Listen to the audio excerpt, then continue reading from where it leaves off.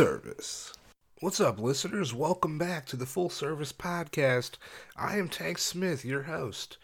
It's episode 19, week 19. Welcome. If you're new to the podcast, hey, we're doing a podcast. Hey, thanks for being here. If you've been rocking with us since the beginning, fucking thanks for coming back. I really do appreciate it. Shout out to last week's guest, Dino Spumoni. That was my first look at male escorting. It was a good time. That was a marathon interview. We did that interview, I feel like, over like 6 hours. There was we did part of the interview, then I went to the movies, had dinner, and then we did the second part of the interview with his wife, and it was a good time. Looking back on that, the one thing I do remember about doing that interview was seeing how open they were with each other, and it was a cool thing to see. It was dope. So shout out to Dino. I really do appreciate you coming on the podcast. If you have not yet, give us a follow on the old Twitter, on the old Instagram, Full Service Pod. Our email address is fullservicepod@gmail.com. Shoot us an email. Let us know what you think, what you want to see. If you want to come on the podcast, we can make it happen. If you like the podcast, hey, you're like, hey, Tank, I like the podcast. What can I do? Ooh, boy. Subscribe. Give us a rating. Write us a review. That really does help for visibility for new podcasts. If you could do that, that would be amazing. That would help us out a lot. My guest this week is Sophia Lorraine. She is an Atlanta-based escort. We talk about her getting into sex work as a phone sex operator, transitioning into escorting, joining the online sex work community, working for an agency, working independently, advertising on social media, where she wants to be in the future. So now it's a good time. You should definitely be giving her a follow on the old Twitter, on the old Instagram. Her Twitter is Miss Sophia Lorraine, MSSOFIALORRAINE. Ooh, boy, your boy can spell. I'm not looking at it. Just bragging to myself. Talking to a microphone in the dark. Okay. Her Instagram is SophiaLorraine.atl. So give her a follow on the old Twitter, on the old IG. I got links to her Twitter and Instagram in the Libsyn page. And I'll have a link to her website as well on the Libsyn page. So make sure you go to the website, check it out, show her some love. But no, this is episode 19. This is my interview with Sophia Lorraine. I hope you enjoy. Thanks.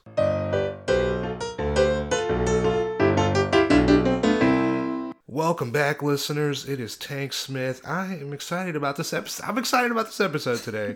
My guest for you is Sophia Lorraine. Thank you for being on the podcast. Yeah, thank you for having me. Hell yeah, we are in Atlanta once again. What's something good to do in Atlanta? I like to ask my guests. I feel like right now, what I've noticed on Instagram, or at least on social media, is that there's some sort of art display happening in Atlantic Station where you can visit the giant poop emoji. Ooh. I think it might be some sort of interactive exhibit or something short term. But that's the most I've seen. I feel like I'm pretty shielded at most times from my civvy job and this, so I never fully know what's happening, but I try to keep up with the times. It's hard to do it. It is. Oh yeah, where are you from? Atlanta originally? Where are you from? No, I'm actually from the Bronx, New York. Oh, nice. I moved down here in, I want to say it was 2013. Yeah, it was early 2013. I moved down here, and I've been here ever since. Oh yeah, how do you like it so far? If you want me to be completely honest, I'm not a fan of the traffic or the fact that we need a car to get around. I much prefer to walk around on my own 2 feet, so years later, I still kind of feel like I'm getting used to that. And I know this sounds horrible, but when I'm driving in a neighborhood and people are waving at me, I'm just like, I don't know you. Don't wave at me. But I don't know, maybe that's just the wariness of being a New Yorker, and you're just kind of being wary of your definitely understand that. People wave out here though. Yeah, and I'm not used to it. I'm trying to be friendly. I'm trying to reciprocate that, and I feel like I'm super loving and open with friends and family, but when it's a total stranger on the street, I'm just like, why are you waving at me? Why are you? Yeah, my dad does that. My dad's a waver. He waves at people. Oh, my mom's worse. If I'm in the car with her and she sees somebody waving, she turns into full New Yorker and she's like, why the fuck are they waving at us? Yeah. Like, Mom, chill. I think they're just trying to be friendly. Oh yeah, that's what I used to do in high school. Whenever I was smoking weed in my car, if I see somebody in their yard, I'm like, hey, nothing's happening here. How you doing? We're all good. Oh yeah. You said you're a video game fan, right? Yes. So you're Skyrim? Actually, the last game I played, I was playing Skyrim for a while, but I think the last game I played was Red Dead Redemption 3. Ooh. I finally got into that. That shit is fun. I think I went ahead and put in a few vacation days for my civvy job because I was like, you guys aren't going to see me for the next week. I'm going to be busy. I'm not going on vacation. I'm going to go to the Wild West. See, my problem in every game is just like, I just collect things. I feel like I don't play the game. I'm just going to collect a bunch of pelts. And I actually got into that at the very end of the game. I didn't know. This isn't going to ruin the storyline in any way. Yeah. But there's a quest that you can do because I'm really into doing side quests. Nice. And one of them is to hunt down a legendary bear and collect its pelt. Oh, yeah. That one's hard. It scared the shit out of me. Yeah. Because I wasn't expecting the animal to kind of launch at you first, depending on the type of weapon you have. Yeah. And then once I finished the quest, I went ahead and went on the side quest of trying to collect all of the pelts. I think the last one I have is the Black Panther, which I heard is the hardest one to get. Okay. So I'm working on it. Oh, yeah. I never beat the game, I should say. Like, I got the game, never beat it, because it was just like, you have to invest time. Like, I was like, I can't play this game because I was like... There's a lot to do. You're going to just like, once you start, you're like, well, it's like, and then it's like 4 hours later. Mm-hmm. It's hard to put it down. What about, on your website, crystals? Are you into, like, crystals? Yes. How does that work? My friend got me into crystals, during, like, a hard part of my life. She was like, let's go and have a tarot card reading, and we went and visited the Modern Mystic shop in Ponce City Market. Okay. I think they're still there, but I think they moved and they've got like a bigger shop now, but they're known for having a lot of crystals and people who do tarot card readings. And I don't know why, but for some reason I felt really drawn towards the opalite crystals. And I don't know if a lot of people can notice this with my piercings, but I usually tend to wear white opalite. Okay. And it's known as the stone of communication. And the woman who did my reading said that I'm the kind of person that's very communicative. Okay. So she said, in life, you're going to succeed by, communicating your concerns versus just like avoiding a situation. You're just going to say, hey, let's talk it out. And I was like, that kind of sounds like me. Damn, that's pretty good. But crystals, at least for me, have helped in some way, like helped have an open air of healing almost for my home. I know I've got like a shit ton of rose quartz, which is mainly for like heart healing, whether it's like with love or with losing a friend or losing a family member. And I also have black tourmaline and tiger's eye, which helps with anxiety as well as depression. But those are the few that I have so far. And I think I've got a big thing of smoky quartz too. Okay. But I'm still collecting. Fuck yeah.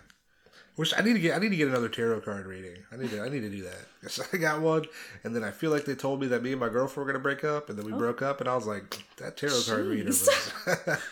It wasn't that explicit, but it was like I was like, okay, I see what you're doing. Oh yeah, Thai food fan? Are you a fan of Thai food? Yes, huge fan. What's a spot? What's a spot in Atlanta? Where? Granted, I'm still like exploring and eating at different fooderies is what my friend likes to call them. Yeah. When she can just call them restaurants. I don't understand her sometimes. But anyway. Foodery feels better though. Yeah. It's like not everybody goes to everybody goes to restaurants. Not everybody goes to a foodery. Yes. That's the 2020 way. Yeah. But I have recently, I'm really into curry and especially pork. My friend took me to Sato Thai and Sushi recently, or not recently, I want to say it was like a few months ago. And I've completely fallen in love with their pork katsu. Nice. And not only that, but the servers there and even the owner is always like super nice. He somehow recognizes me every time me and her go in there because we'll make it our frequent spot sometimes. Nice. Especially when it's like a cold winter day and you're like, oh, I need some like hot curry in my stomach. But yeah, I'd say Sato for me is what's doing it for me right now until I can get a new Thai place. Hell yeah, fuck yeah. How long have you been involved in sex work or escorting? Like how long have you been doing that? Since I want to say late 2014, early 2015. Can you remember the first time you like ever heard of sex work at all? It was actually, so funny story behind that. Before that, when I moved here in 2013 from New York, this was around the time when, it was January, nobody was hiring, and I didn't know what to do for work. So me and my mom had just finished watching For a Good Time Call. Okay. That movie that with these actresses that I forget their names, but they're trying to survive in New York City, and they decide to become phone sex operators. And after watching that, I was thinking to myself, oh, I wonder if that profession still exists. Yeah. So I Googled it, and it did. And I went up to my mom, and I was like, what do you think if I did this? So I did that for about, I want to say a year and a half. And once I got into that, I, learned about other things like cam work and stripping, of course. And then that's when I kind of stumbled across escorting. Okay. And at first I was kind of wary about it because, growing up when you watch films and TV shows, they kind of make it seem like it's this super dangerous thing to do. And the day I decided to do it was when I was walking. I had gotten a call to be interviewed as a waitress at a restaurant in Buckhead. And I'm walking to it literally just 5 minutes from the door. And I stop and I call my mom and I say, hey, I think I want to be an escort. Hell yeah. And she was like, oh, okay, well, come home and we'll talk about it. Yeah. I was like, all right. And how'd you actually start? Did you know anybody who was working as an escort before you started, or how? I didn't. I honestly had to rely on Google. I had to... Google works. It works. I went on there trying to figure out... I remember reading a lot of Tumblr posts about how a lot of women would get into it. And a lot of the time... they were talking about getting with an agency first, just so you can kind of, get your feet wet, understand the field and how screening works and things like that. Especially for someone like me who didn't know at all, like, what to do. Yeah. So I think that's when I came across TER, and they had a specific section where you could look up agencies. Okay. So I wrote to every single one of them applying if they had a website available, because I think some of them had websites that were, like, closed. And... I don't think it's going to matter if I mention the name of this agency anymore because I don't think they're here anymore.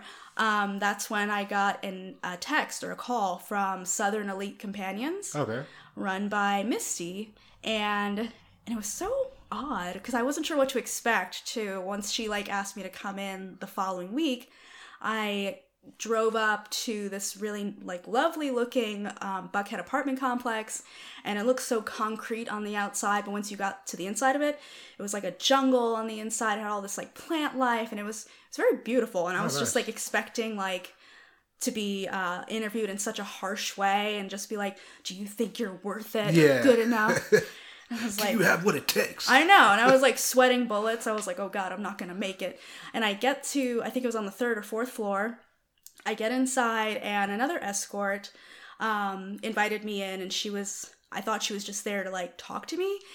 And instead, I'm sitting on the couch, and she gets a call from Misty, and she goes to the far corner of the living room where I can still hear her. Yeah. And all I hear Misty say is, does she look like her pictures? And then the girl's just like, yeah, she does. I think she'll work. And I'm just like, oh, okay. I guess this is how it's going to work. I guess I'm in. Yeah. Did you end up working for that agency when you... Yeah, so I ended up working with them for, I want to say it was a year or two, or maybe a year. Yeah, because it felt pretty short. It was just a year.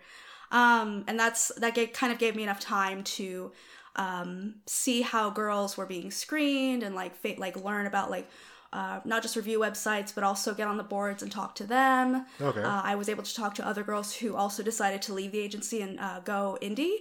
And I consulted with them on how I would do that. And they were super helpful about helping me with the website information, verification websites, where to advertise.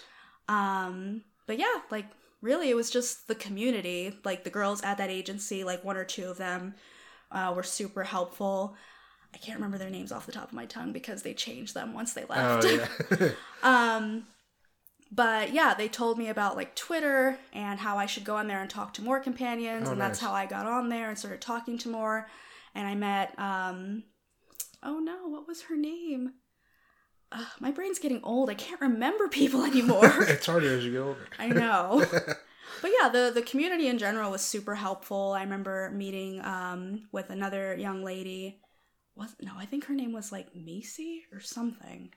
Something with an M, but I don't know if she's even doing this work anymore, but she was the one to kind of help push me to say, okay, just go ahead and leave the agency and become independent. Like, you're fine. You can do it. Nice. Do you prefer independent to working at the agency? Oh, yes. What do you think the perks are to being independent versus agency work? Well, the number one thing is you ultimately get to pick and choose who you see. At the agency, if I texted Misty and told her, this is my availability for the week, or hey, I'm available now until whatever time, I would have to be near the in-call space, or I would have to already be there, and I would have to take whoever came my way. I didn't get to know anything about this person. All I got to know was their name, how long they wanted to see me for, and like how much that time frame would be. Yeah. And that was it. That was kind of, like I said, irritating because she wrote like maybe a paragraph at most about each of us. And I felt like that still didn't reflect who we were. So a lot of the time, maybe 5 times out of 10, I would get someone who we just didn't have a connection. They were expecting something different somehow, even though my pictures were on the website. And that was the biggest perk for me going independent. So are they seeing your, like, basically pictures on a website and then choosing, hey, I want to see this person? Yeah. Versus like, oh, I just want to send, can you send some? They're actually choosing you. Like. Well, some of the time they were. There were moments where she would do specials for like the entire agency. So it would be like on days when she wasn't doing the special, they would pick who they wanted to see. Okay. But if she was doing a special, she would do like maybe like $50 off of the hour or something. And because they get that discount price, they're fine with seeing whoever. Yeah. So when she did that, usually the clients who left me bad reviews on TER, because she told me that's, how you get better in this business is by reviews, those were the ones that were disappointed to see me and were like, oh, I thought I was getting this girl, or geez, I was hoping to get this girl. Yeah. Even though they wanted to pay the discount price. Yeah. So I was like, well, shoot. Do you feel like when you went independent, your costs went up? Do you feel like the cost of benefit, like, do you feel like the benefit of you being independent, getting to choose like who you get to see, work on your own time, do you think that benefit is above the cost that it takes to run a business like by yourself, I guess? Yeah, because when I was with the agency, she was really into advertising on TER. I mean, not TER, I'm sorry, Eros. And for some of us, she would even take a slightly bigger pay grade because of Eros. And I know Eros is, from my understanding, even now, the most expensive place to advertise on from all providers. And if I wasn't getting enough calls or seeing enough people in a week, even after telling her, oh, I've got full availability, because, we all get slow moments, she would pull my ad. And that's kind of when going independent, kind of realized, where I should be placing my money, how my rates should be, what makes sense, what helps them feel like they're getting a lot more, but also helps me feel financially safe, if that makes sense. Definitely. So it was nice that I was able to decide my own like rates and like how things were gonna go. So. Oh yeah. So the longer you do something right, the better you ultimately get at it. Do you feel like there was a waiver period at the beginning of escorting where you even phone sex too? Was there a waiver period? Do you feel like you weren't good at it at all? Oh God, phone sex, I felt like I was awful at. When I first started, sorry, I didn't realize that a lot of narration went into phone sex, and you have to be very good at not just changing your voice and your tone to sound a certain way, but you have to be good at telling stories. And because a lot of times I would get guys that would want to talk to me, and then other times it was kind of half and half. I'd get guys who just wanted to hear me tell a naughty story. Okay, so are you like riffing? You're just making like, is there like, you're just honestly, making stuff? Honestly, when it was happening, you have to wear a headset when you do it. So when I did that, you had to wear a headset, be on call for whatever times you say you're available, Yeah. and you have to wait for a call to come in. And at that time I was playing Skyrim, and other times I was playing Halo, other times I was playing Katamari, and I'm just waiting for a call to come in. And then eventually I get one and it'll say something like female fantasy. And I'd be like, oh crap, I have to think of a story. And then I'd have to start, once I wasn't working, I'd have to start writing, like getting back into writing and like actually writing out like, oh, I was by the pool and my pervy neighbor saw me through the fence that I was tanning naked and saying stuff like that, like just making a story. And that was hard for me because, like I said, it was constant storytelling and writing. But over time, I did get a little bit better. But with phone sex, I wanted to leave it because when it got closer to me discovering escorting, I was also getting a lot of calls from guys who wanted me to sound like their 10-year-old daughter. Jesus fucking Christ. Yeah. And you're like, well... Sorry. And that's when I was like, here's my 2 weeks. I'm good on that. What the fuck, bro? Yeah. What about escorting? Was there a waiver period? Honestly, with escorting, I know it sounds really weird, but I feel like I'm trying to figure out how to word this. So I know like a lot of providers or a lot of girls that I've met, they told me that it would take time for them to get better, and I feel like you get good at it not just with like seeing more people, but understanding their needs and kind of making that connection with them and making sure that you're making the right connections with the right person, because that it's fun for both parties. Yeah. But I know for a lot of other girls, they've had to go from like having a guy who was super vanilla to the guy who wanted a kink to the guy who was rough. Yeah. And they've kind of had to ease into it and eventually having a client that might be like a bit more aggressive, but not aggressive in the way that they're making you do something you don't want to do, but more so like, okay, let's go ahead, let's do this. And they're just taking everything off. My very first client was that. Oh, shit. And I know I should feel annoyed by this, but I don't know if this guy is even out in the world still, but I will say I appreciate you because I kind of needed that to kind of not only get rid of my nerves, but also help me to understand that, okay, not every client is going to be, like this. And I guess having that first client experience helped me to, I guess, like look at the big picture of it as like, okay, well, I've got this client and I've already had like the most aggressive it could be, and now I'm going to know how to wrangle it next time. Oh, okay, nice. If that makes sense. Yeah. What do you think your biggest challenge was starting out? Pictures. I was very bad at finding outfits that coordinated, because I know a lot of ladies, or I feel like they're like the ones I've met are like better about it now, but I know when I started, a lot of them insisted I have like a separate person to me, and would say things like, okay, well, like back then I was called Arabella Marie. Okay. And that's what people can find me on TER. That's what my old name was. And they're like, okay, well, you need to separate yourself from Arabella. Like, how would Arabella dress? How would her photos look? How would her aesthetic be? And I was just kind of like, well, that sounds kind of stupid, because then they're not really getting to know me. They're just like getting to know somebody else. And I'm going to feel dumb getting clothes for another personality when I wouldn't wear that. And even though I go by a different name, it's just... it's just like, it feels like a nickname to me. Like, you're still getting to know me. You're still going to know part of my world and part of my life. So I feel like definitely the hardest part was just trying to get rid of that, I think. Yeah. Getting rid of that alter ego and just, like, staying true to who I am. Nice. What do you think the most important... I know pictures were kind of like your biggest challenge. What do you think the most important thing you learned? Do you have a most important thing you learned starting out? Patience. Like that, I'm a very impatient person.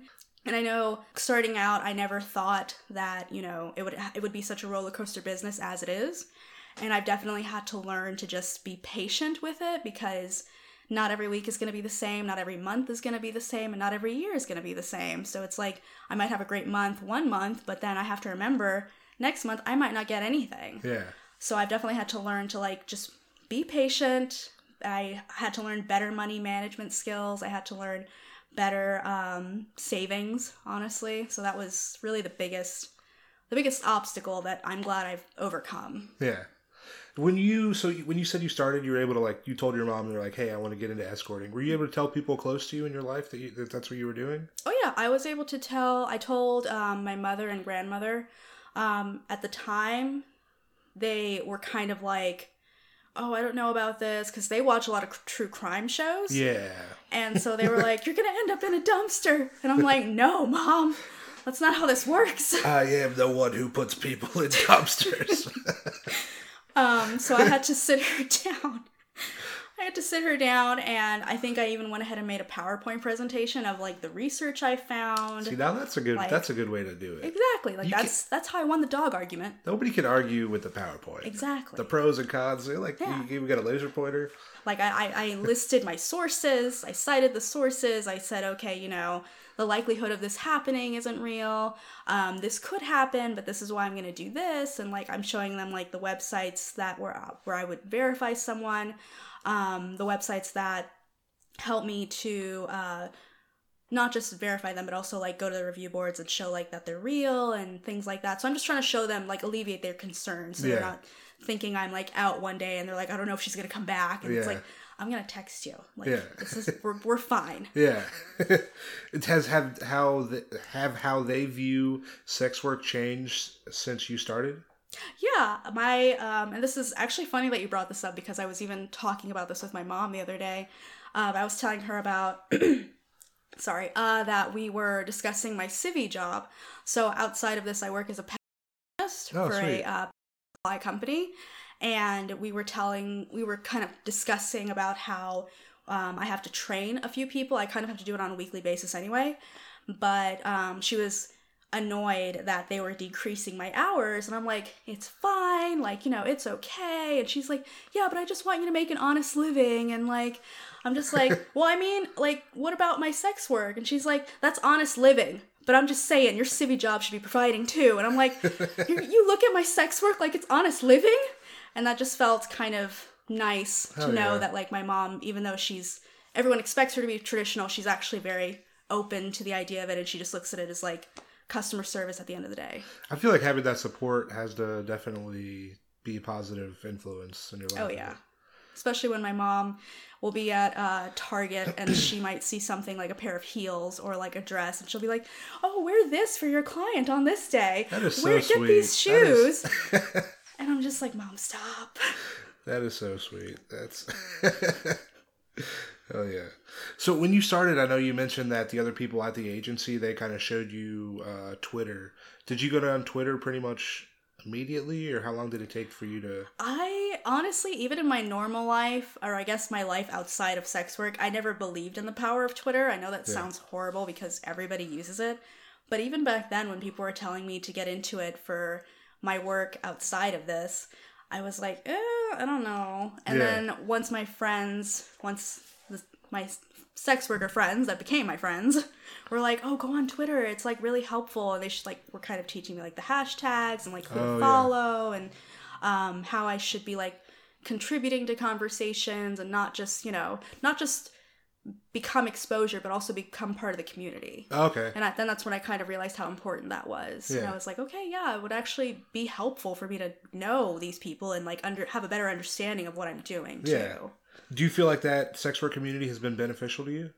Oh yeah, especially it's helped me reach out to other sex workers, and like kind of sit them down, and sometimes I'll even be like, hey, so I see you're in Atlanta, would you like to go get brunch or drinks or dinner? Like, I'd love to like poke your brain about it, especially if I see one who has been doing this for a much longer time than I have, and I might have questions about it, like, where are the places I should be advertising, or what do you think of touring companions, and like questions like that. I feel like genuine questions have really helped. Have people been responsive, like wanting to help you when you reach out? On Twitter, yes. I've tried to individually reach out to ladies on Eros and Instagram. Okay. And I can see that they read it and they just don't respond. And I've only ever gotten 2 responses that were like, I'm not comfortable with that. Yeah. And I'm just kind of like, but I want friends.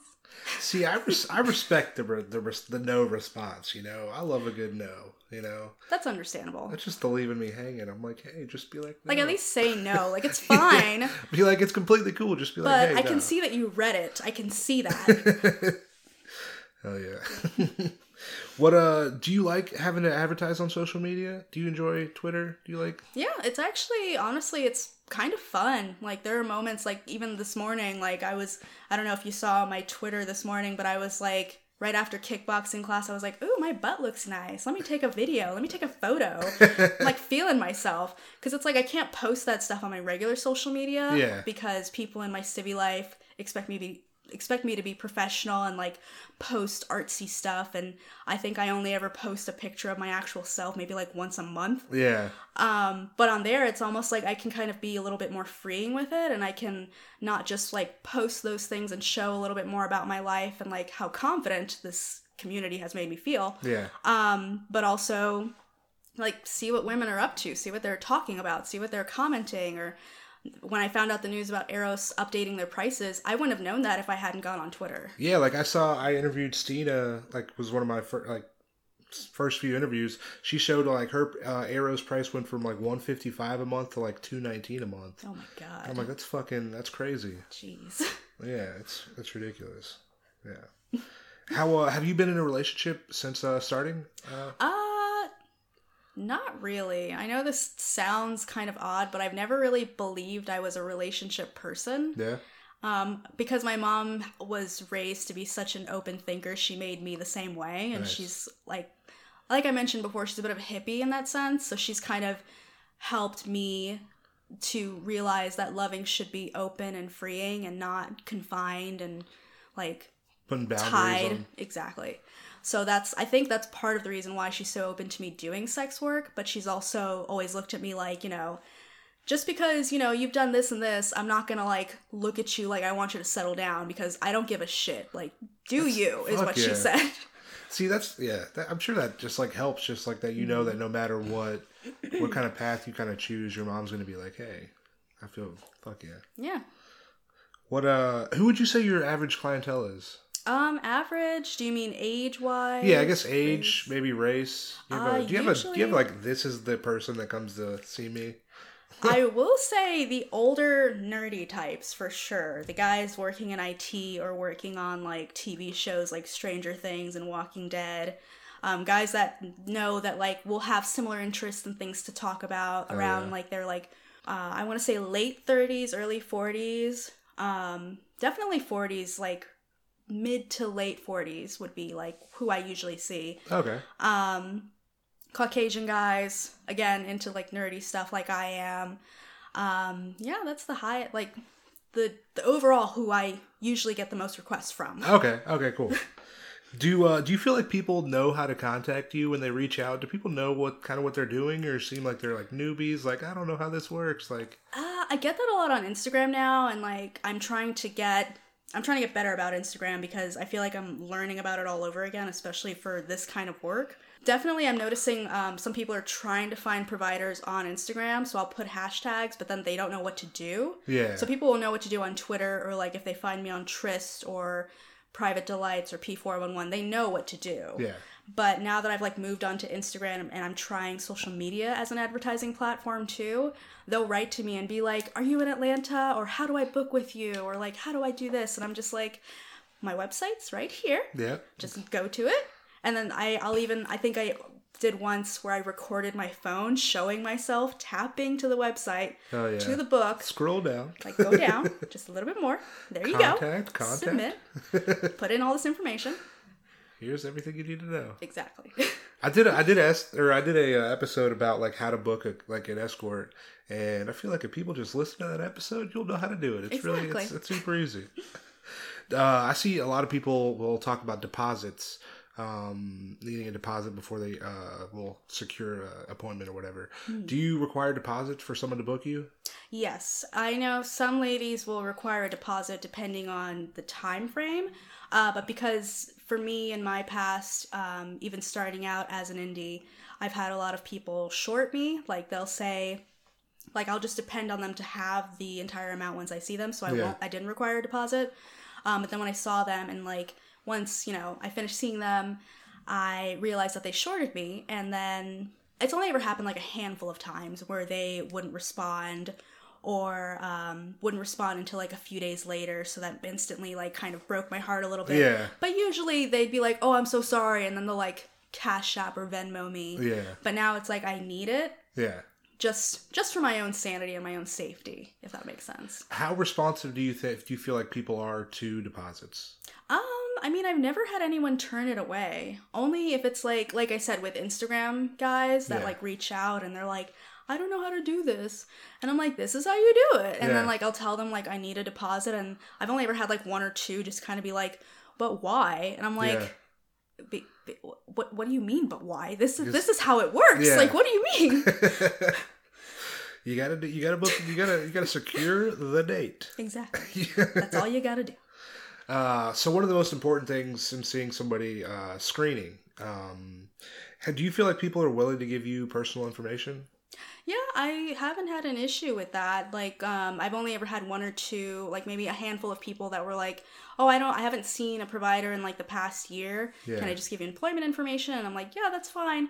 And then I'll just call their job, either that or I'll look up their LinkedIn, make sure that the name matches, the information matches.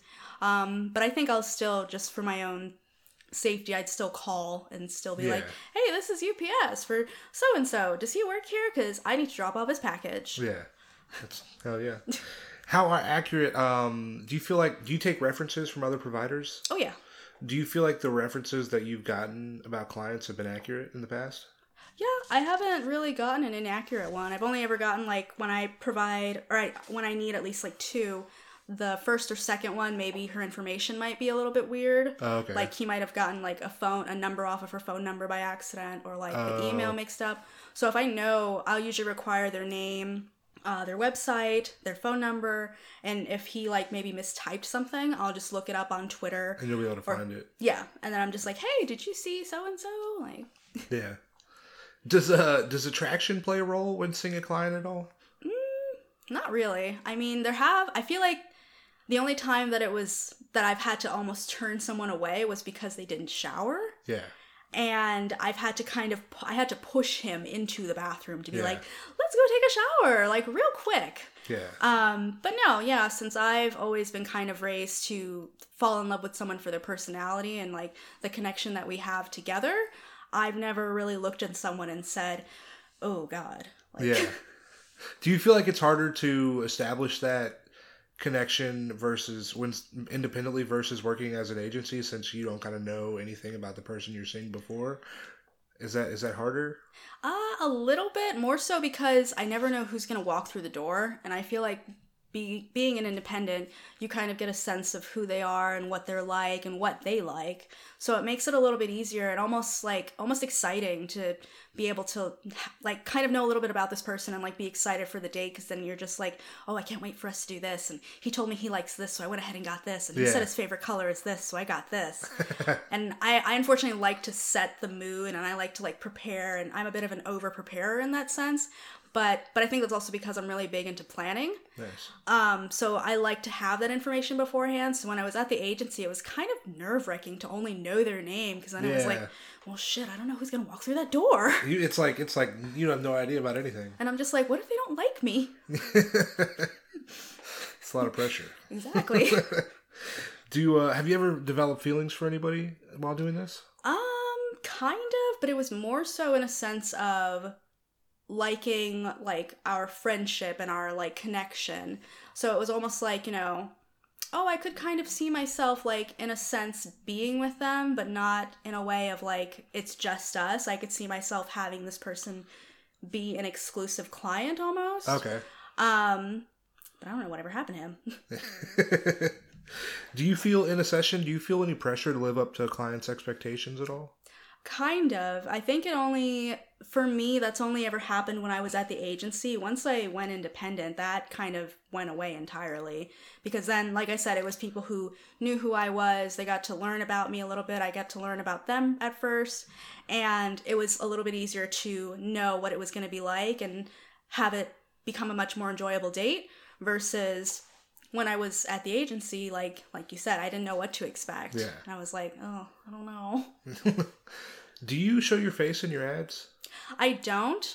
Granted, I have close friends and family that know what I do, but because I'm going for a higher job title in my civvy life and I'm going for my master's, I still don't know how people in general will react. And I guess because people can still identify me for my tattoos, that's fine. But usually in my civvy life, I wear nothing but long pants, so people don't even know that I'm tattooed.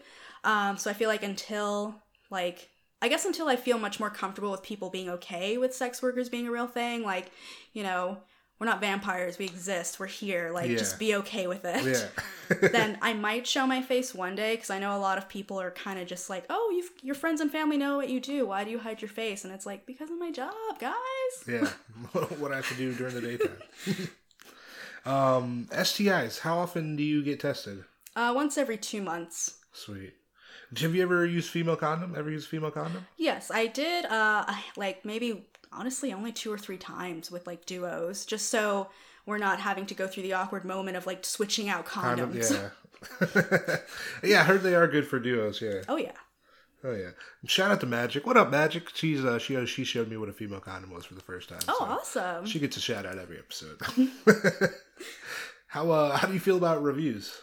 At first I was very appreciative of them when I first started, because everyone kind of made, you know, I'm losing my words today, but they were making it seem like reviews were essential in this business. Okay. And in a sense they can be, but I felt like once I started reading the reviews and seeing what people were writing, some people were like straight up lying. There was a review a guy wrote about me once. And mind you, I don't know if anyone can hear how my voice sounds.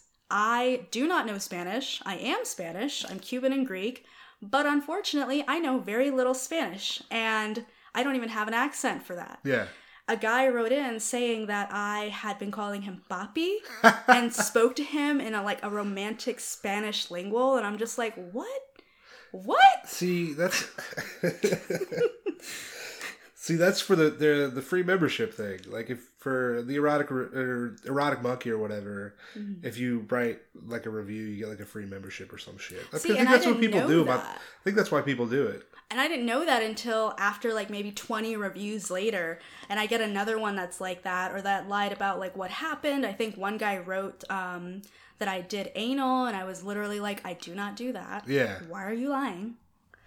So I didn't like it at first, but now that I've seen websites like Private Delights surface and how the review culture for it has gotten a lot better.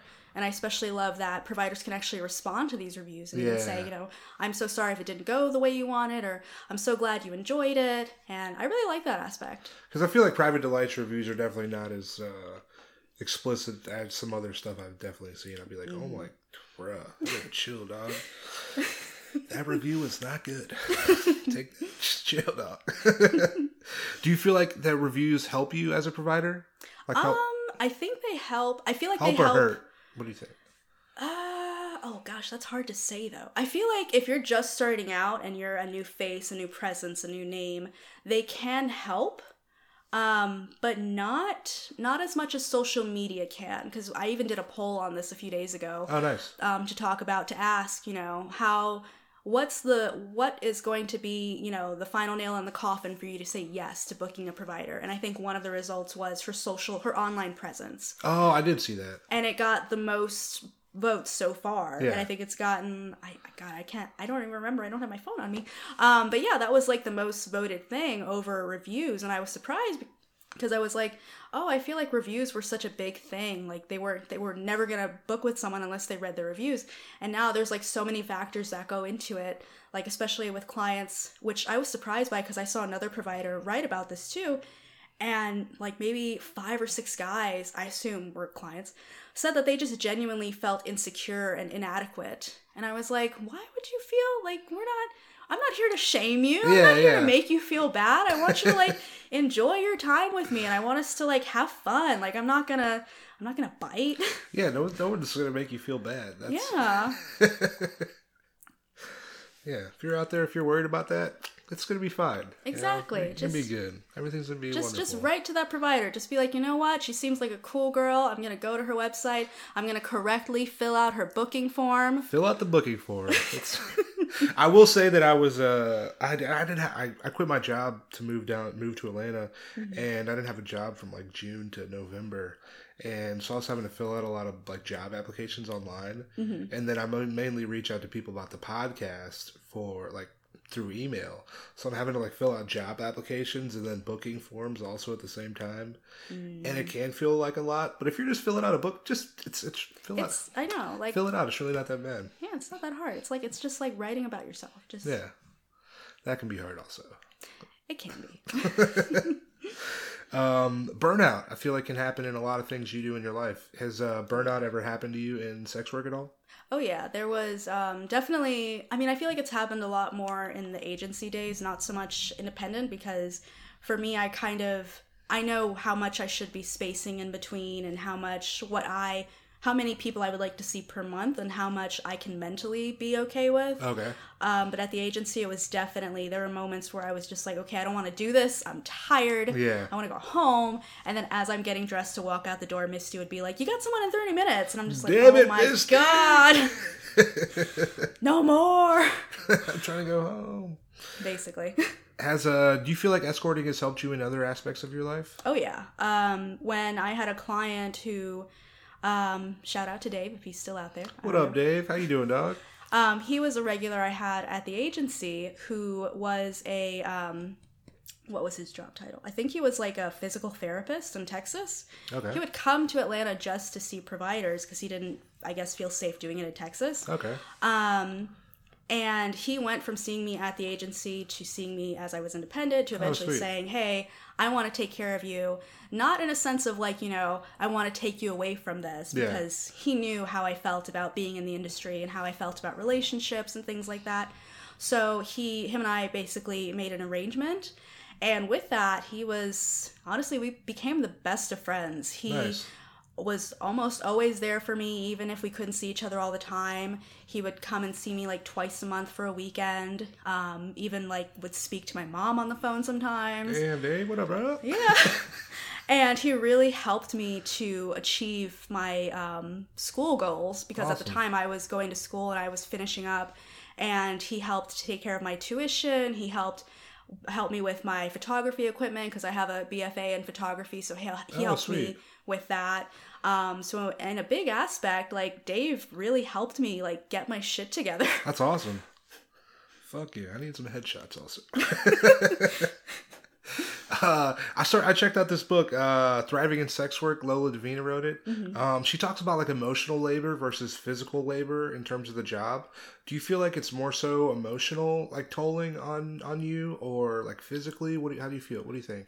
I feel like it's more emotional, because there are moments where I might not be as emotionally invested as I should be. I might have my mind on other things, like my civvy job, maybe a photo shoot I have to do, or just my life in general. And I always, when that happens, I kind of feel inadequate, because I feel worried that if I've got my mind on other things, then I'm not going to be as fun to be around. And I know, since I'm such a people pleaser, I don't want to be like that for anybody, not even my friends sometimes. Like, there are moments when my friends want to go and do something, and I'm just like, look, I'm going to level with you. Yeah. I don't want to leave my house today.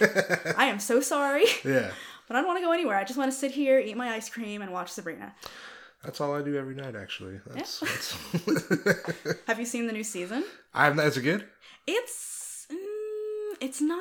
I was a little disappointed with season 3. Like, season 1 and 2 kind of have you on the edge of your seat, but season 3, it's like you're on the edge of your seat, but then you just go and fall on your face by the very end of it. And I'm just like, damn, what are you guys doing? That sucks.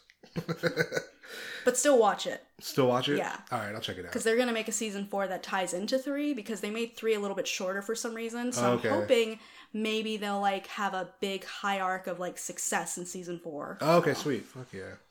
Do you feel like your views on sex have changed since starting? I definitely feel like, I know this sounds horrible, but I feel so boring compared to a lot of the other women who do this, because I know a lot of, I was actually on another podcast for another friend. She does one for like kinks and stuff, but it's a YouTube one. I have to find it again because I forgot the name of it. This was a few months back, and she asked me, so what's your kink? And I'm just like, I don't really. I like long hugs. That's my thing. I'm just like, I like it rough sometimes. Like, I felt stupid going into it, because I was like, I feel like there's so much to sex work, and I've seen a lot of like wonderful providers doing stuff like extreme kink, or like reverse tops and bottoms, and like doing stuff with balloon animals, and I'm just like, balloon animals? Yeah. I'm gonna have to. When you leave Pornhub, balloon animals. We'll see what's out there. No, do you feel like your views on men have changed? I feel like they've changed as far as respect goes. I definitely noticed that, because I think I've had a lot of men treat me with such respect, and I know this might sound odd to say, but treat me to make me feel like a goddess almost in a sense. I feel like when someone in like my civvy life or regular life don't treat me the same way, I'm just like, you know what? We're not doing this. Yeah. You're going to stay over there. I'm going to stay right here. My clients would not treat me like this. See, I have good clients. Fuck you, Doug. I know better men than you. Do you ever see female clients?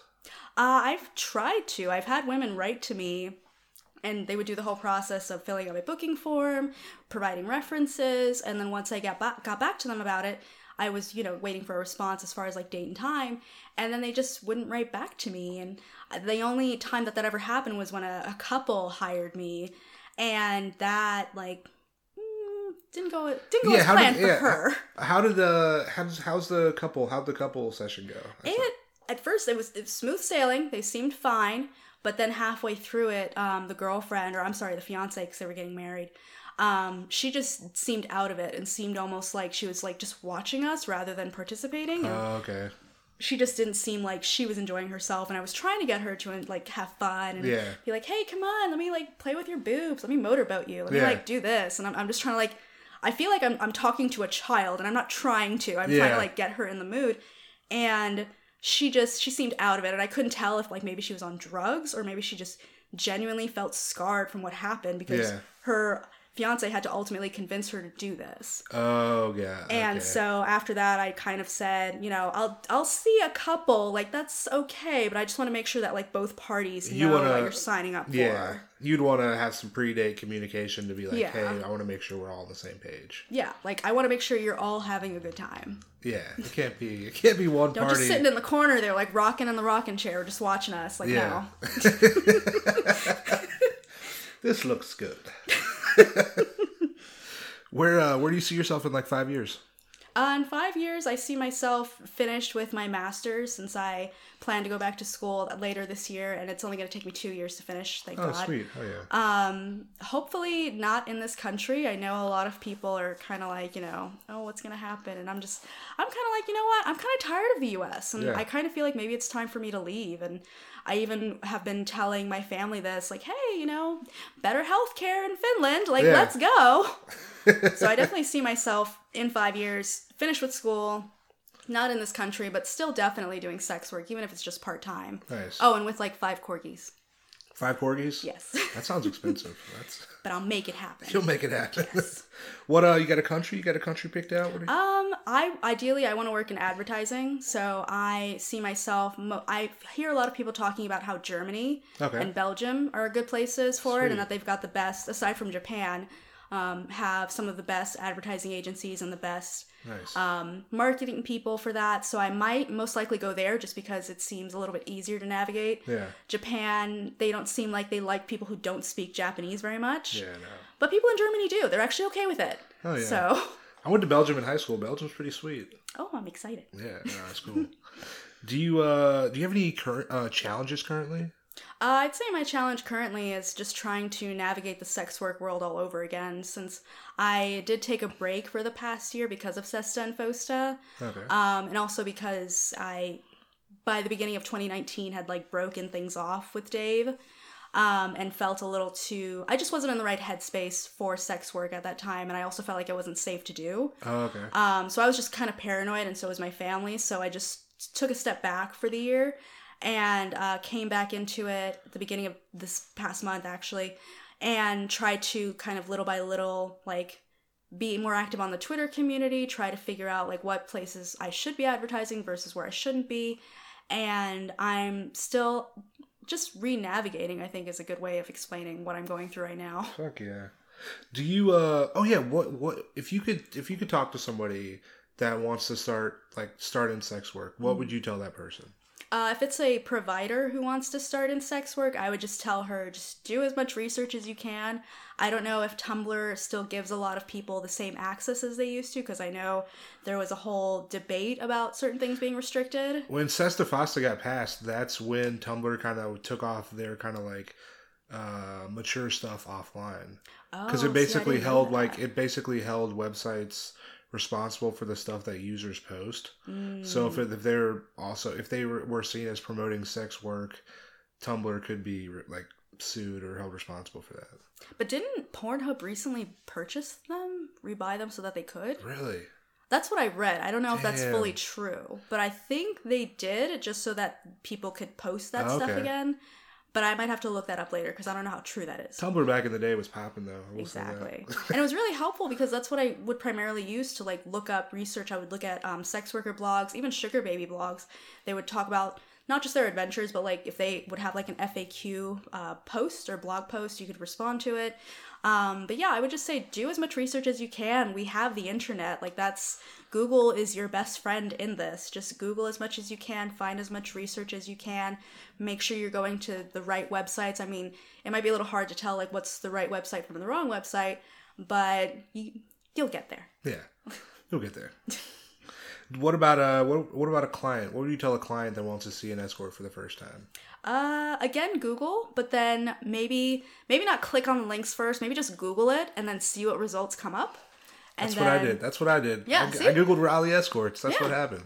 And then, like, I know when you hover over a certain link, it'll show you, like, a preview. Okay. And you can just kind of see, like, what the websites might look like, how thorough they might be. Just look for, like, an escort directory website. Okay. Because I know a lot of, like, websites that might not have that in their title would still be tagged under that by their SEO. Okay. So I know, like, if you type that in, sometimes, I know Eros will come up, P411, an Erotic Monkey, I forgot a few other ones. But yeah, like, eventually you'll, like, navigate your way through it. I'd say do your research on, like, the provider you want to see. Like, once you've got, like, a woman picked out or, like, a type of woman picked out, pick from there. Fill out her booking form. Fill out that booking form. And yeah, and then just have a blast. That's important. Having fun is have safe fun. Safe fun. You gotta have safe fun out there. Before I go, do you have any like a funny, interesting story or anything you want to share on the podcast before we get out of here? So I did have, I think right before I decided to take a break and like Dave like introduced me to the idea of having an arrangement with him, I do have this kind of like funny but also sad story that I would like my friends would like recollect me on about. I don't remember his name, but he did not tell me that he was disabled and had no arms or legs, so I was not prepared. But I didn't ask what happened.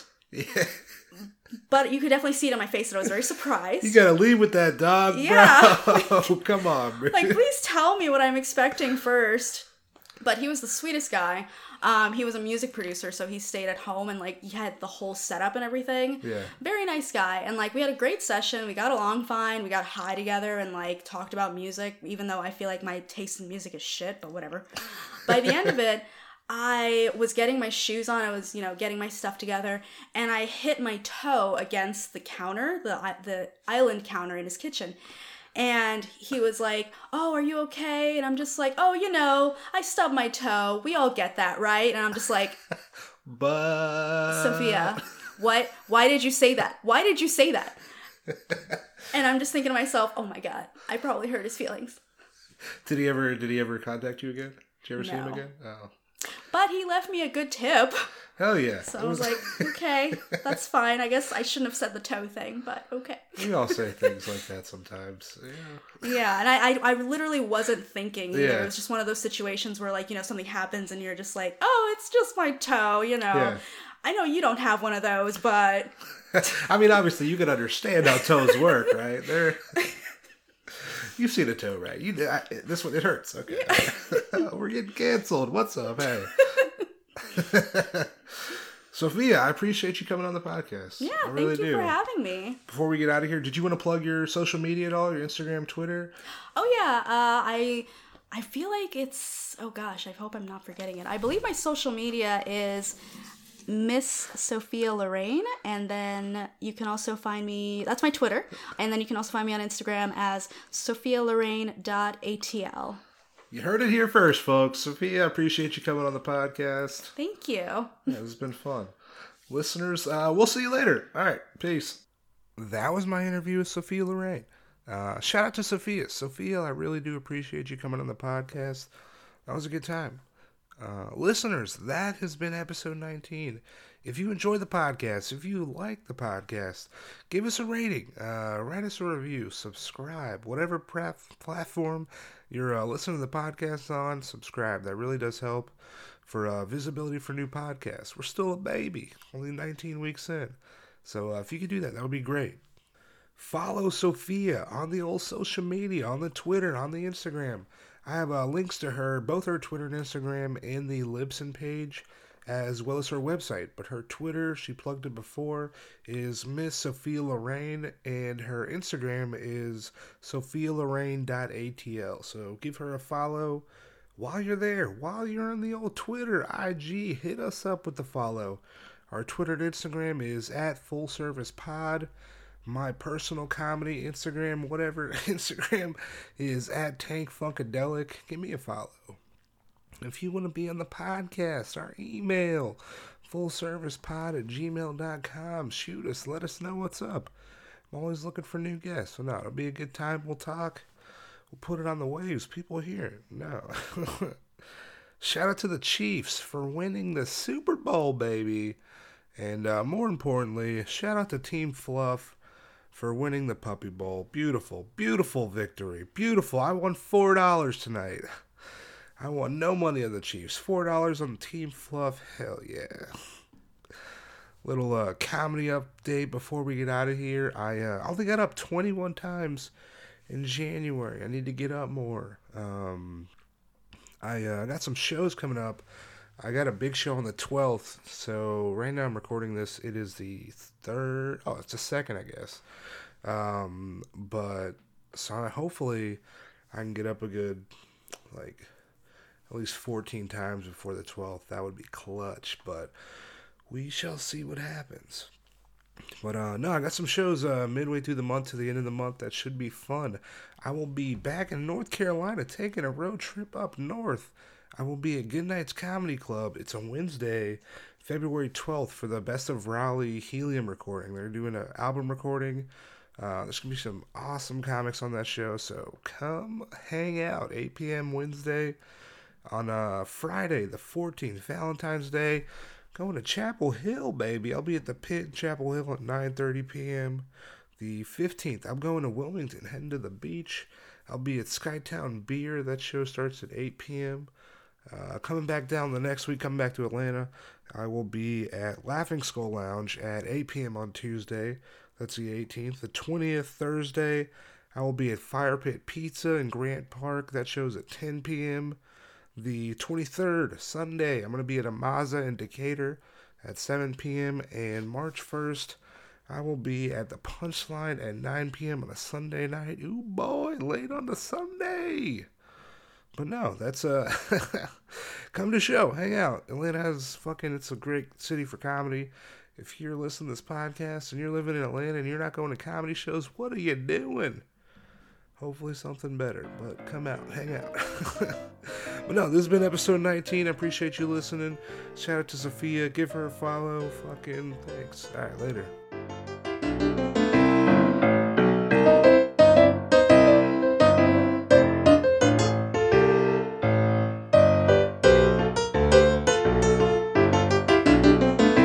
Full service.